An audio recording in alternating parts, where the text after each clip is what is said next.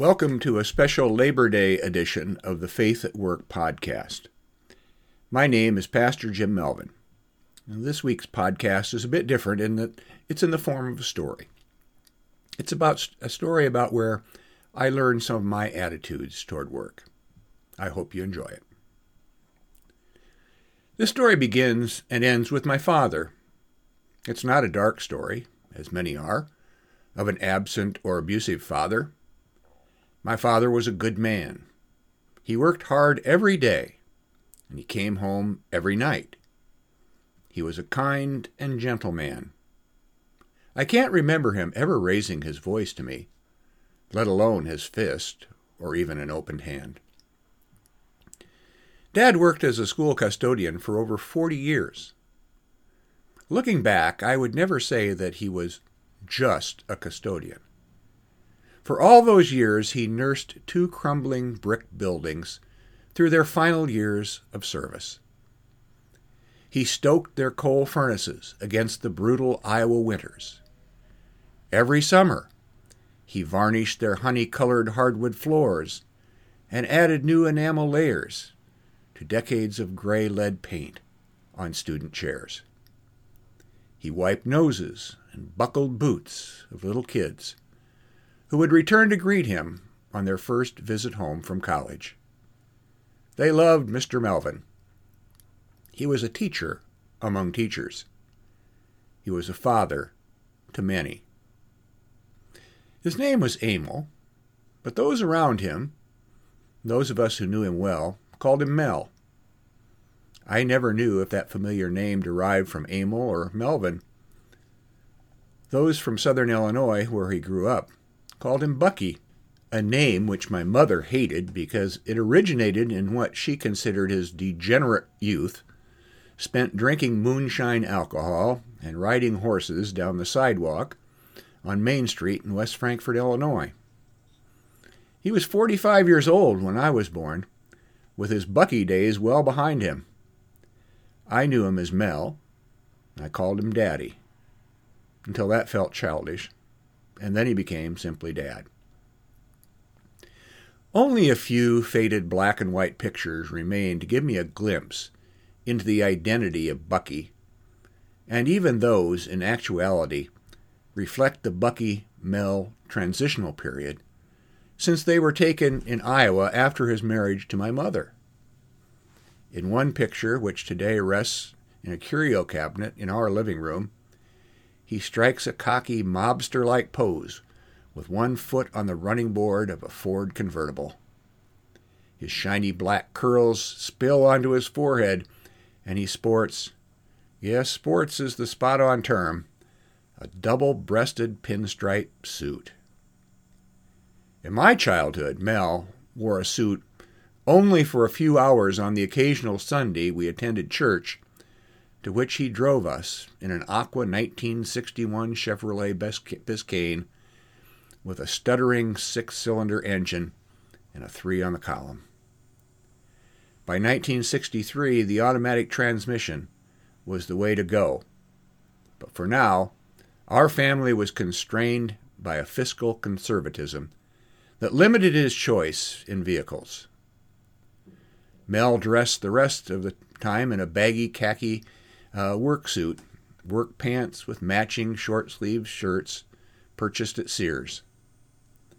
The rare variation consisted of slightly darker khaki green work pants with a slightly darker green matching work shirt.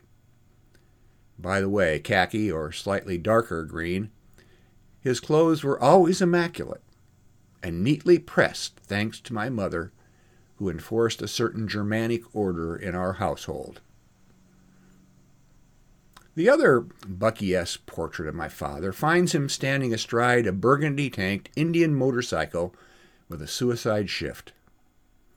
I'm told that he owned a Harley at one point, but I've never seen a picture of it, just as I've never seen a picture of the saxophone, which he reportedly wailed on at one time in his life.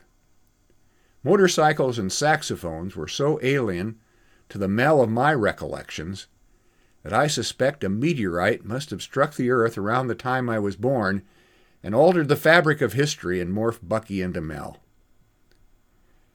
I should mention one other element of Mel's style: his eyewear.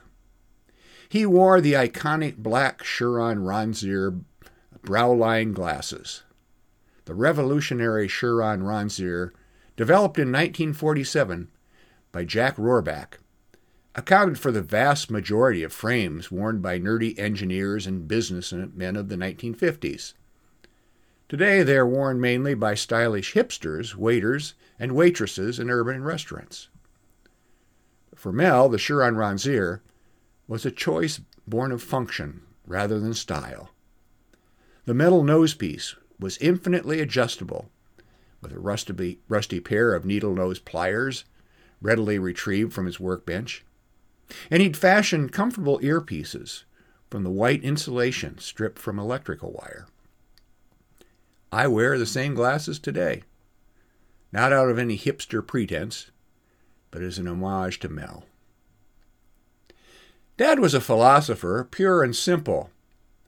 His most productive hours of contemplation occurred early in the morning in the furnace room of Washington Elementary School, where he would sit smoking, rocking comfortably in an ancient armed desk chair, which he'd rescued from a Washingtonian second-grade teacher years before.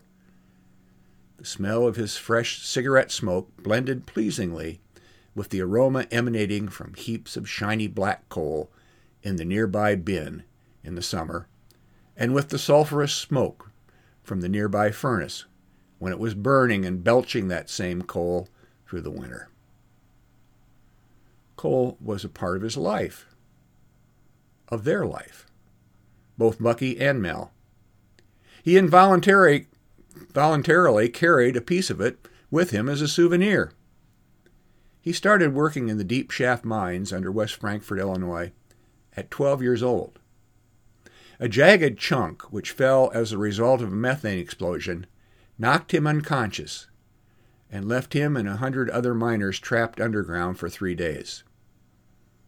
His souvenir of that near tragedy was a BB-sized shard of bituminous embedded in his forehead above his left eye. That bluish speck was visible his whole life, and always evoked in me images of the suffocating dangers threatening a mere child forced to work the deep mines in order to fuel the engine of American industrial growth. Dad welcomed my presence in his furnace room / philosopher's den. Some early Saturday mornings I would accompany him to work. By early, I mean 5 a.m. My mother would send along an egg sandwich, served on white bread soaked with butter. I would unwrap the still warm delicacy from its protective wax paper, while Dad went to the nearby lunchroom to retrieve a carton of chocolate milk from the cooler for me to drink. Free chocolate milk and an occasional ream of multicolored construction paper or a jar of paste liberated from the art supply closet were the slightly guilty perks of the job as custodian. Butternut coffee percolated noisily in a silver pot on the workbench from which he would pour cup after cup after cup of thick black intellectual fuel. Savoring the spongy egg sandwiches was the first order of business. Satisfying the daily need for salt and fat prepared the mind for serious matters under consideration. The rest, to quote the Jewish scholar Hillel, is commentary. But let me interrupt myself. My dad, I'm absolutely 100% sure, had never heard of the Jewish scholar Hillel. His formal education ended in the 8th grade with his descent into the mines. He would have received up to that point rudimentary training in reading, penmanship, and arithmetic, which makes this man's knowledge and wisdom even more extraordinary to me. On a par with the likes of Abraham Lincoln, whose origins, come to think of it, were not far removed in time or place from Bucky Melvin. This is the miracle and mystery of education in simpler days. Considering the time and effort that have been expended on my formal learning, I feel small and inadequate, or spoiled. Could I have done what they did? Well, back to the philosopher's den. Dad employed two primary educational methods in my instruction. First, he related stories from his life, which I was to draw upon in my own moral, social, and philosophical life, draw my own conclusions. His secondary method was expository, through which he shared the conclusions that he had drawn from his life experiences. In these lessons, he spoke humbly but authoritatively. He told me directly how he thought I should live my life. Oh, I should add a third teaching method. He taught by example. Many of his teaching stories came from his Bucky days or early Mel days. I guess they had to marinate in age to gain narrative perfection, not to mention that distance from the events is an excuse for embellishment. My remembrance of those stories is in the form of vivid images, many of which are gruesome. Bucky witnessed the labor disputes which erupted frequently in southern Illinois during the early 20s. I can still see him taking a sip of coffee as he prepared to launch into a recollection of one particularly violence-filled night. He described seeing the head of a scab at one of the mines being paraded down the dirt main street of Herrin, Illinois, to the shouts and jeers of crowds. Mel bumps the ash from a cigarette.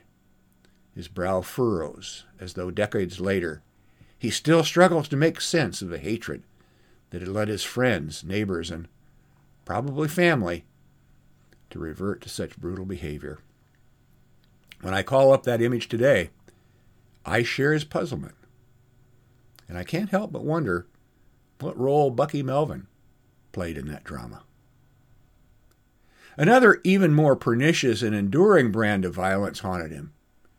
He described witnessing a public lynching of a black man who'd violated the local sundown laws, and how the victim's bulging eyes stared out at his murderers even after his last mortal twitch subsided from his broken body. It was a reminder that southern Illinois, in most ways, belonged more to the Jim Crow South than to the Yankee-dominated Midwest, where he would eventually settle. Mel retained not a trace of a southern accent. I'm sure his strict German in-laws in Iowa cured him of that. My Uncle Fred and the rest of the Melvin clan, which we would visit on occasion, spoke with a noticeable drawl. But he retained a deep love of biscuits and gravy, and I wonder if eating them conjured up images of those accusatory eyes staring down from that tree. As I said, my dad was a gentle man, which leads me to suppose that he also was tortured by memories. The more direct lessons my father sought to teach me on those mornings often had to do with the meaning of work and life's purpose. Here, too, there was a practical demonstration of the lesson to be learned. At some point, after the sandwiches were eaten and before he had swallowed adequate amounts of coffee, Mel and I, would have to load the stoker, a red metal box from which an auger fed coal into the firebox. Under his careful supervision, I would scoop manageable shovels of coal into the stoker, tamp it down carefully with a tool specifically designed for the purpose, and clear away any of the black nuggets that might interfere with closing the stoker lid. What might be considered dirty menial labor was done neatly and with precision. Once the stoker was filled, Mel, wearing thick canvas gloves, swung open the heavy iron door which separated us from the bowels of a white-hot hell inside the furnace.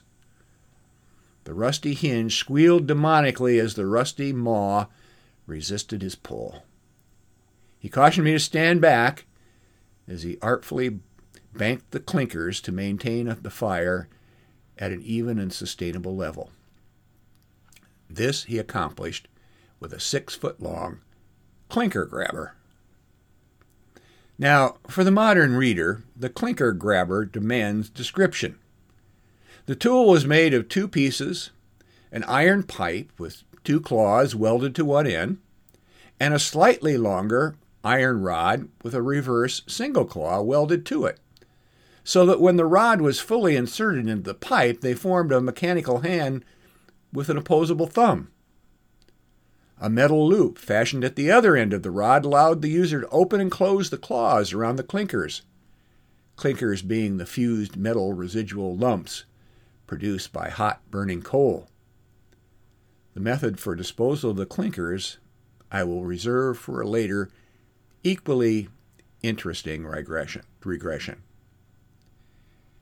With the furnace comfortably digesting its now adequate serving of coal, and my practicum complete for the day, he would return to more abstract matters concerning work.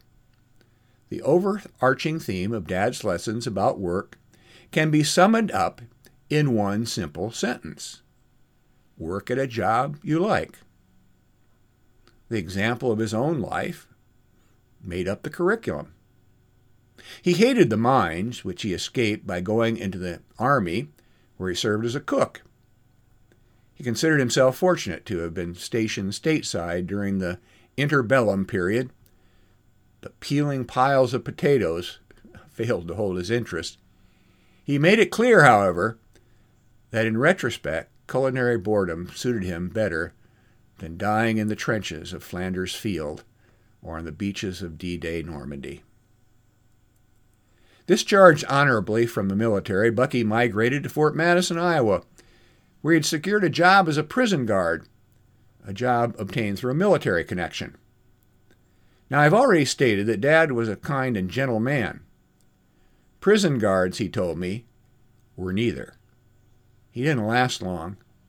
He uncharacteristically spared me stories of the events that prodded him to move further north, to take a job at a related state institution, the Independent State Mental Health Hospital, or MHI as it was and is affectionately known in Independence, Iowa.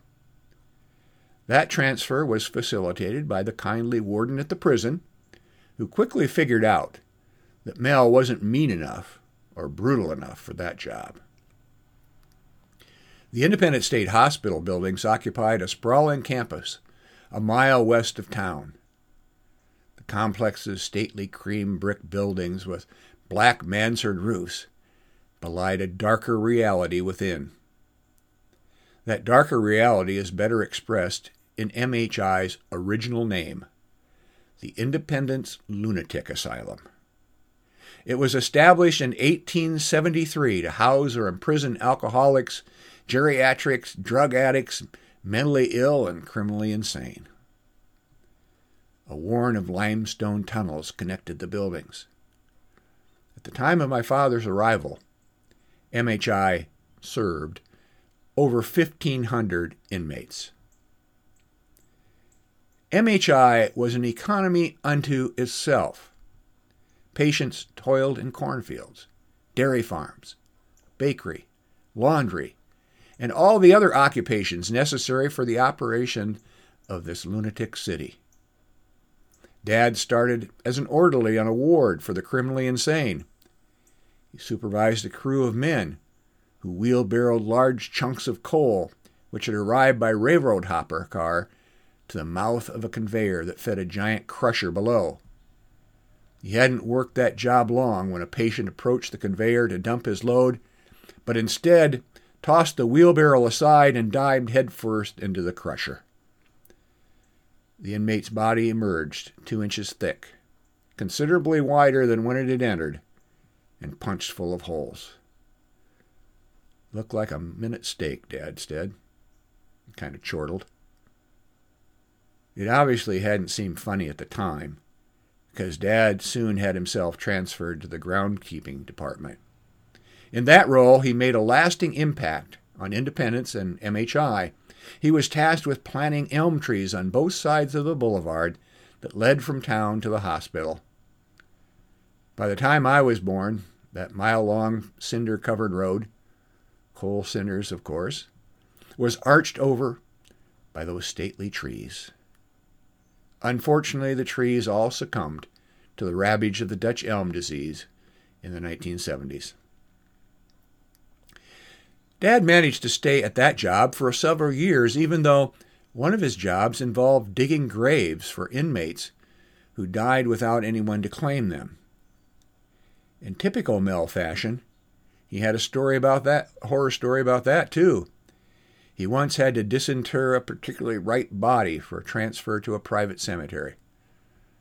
"I've never been able to get that smell of death out of my nose," he said. "The smell of a dead person is like nothing else." Too bad Mel never turned his macabre hand to horror writing. He had a flair. While working at MHI, Bucky met my mother, Anna Schmidt-Kahns. Her father, Henry, a German immigrant, served as head baker for nearly a half-century at MHI.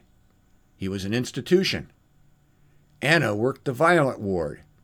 She had more stomach for the unpleasantries of life than Dad. She probably could have hacked the prison guard job if she had to. Only late in life, years after Dad had died, did she disclose to me that the two of them had to elope.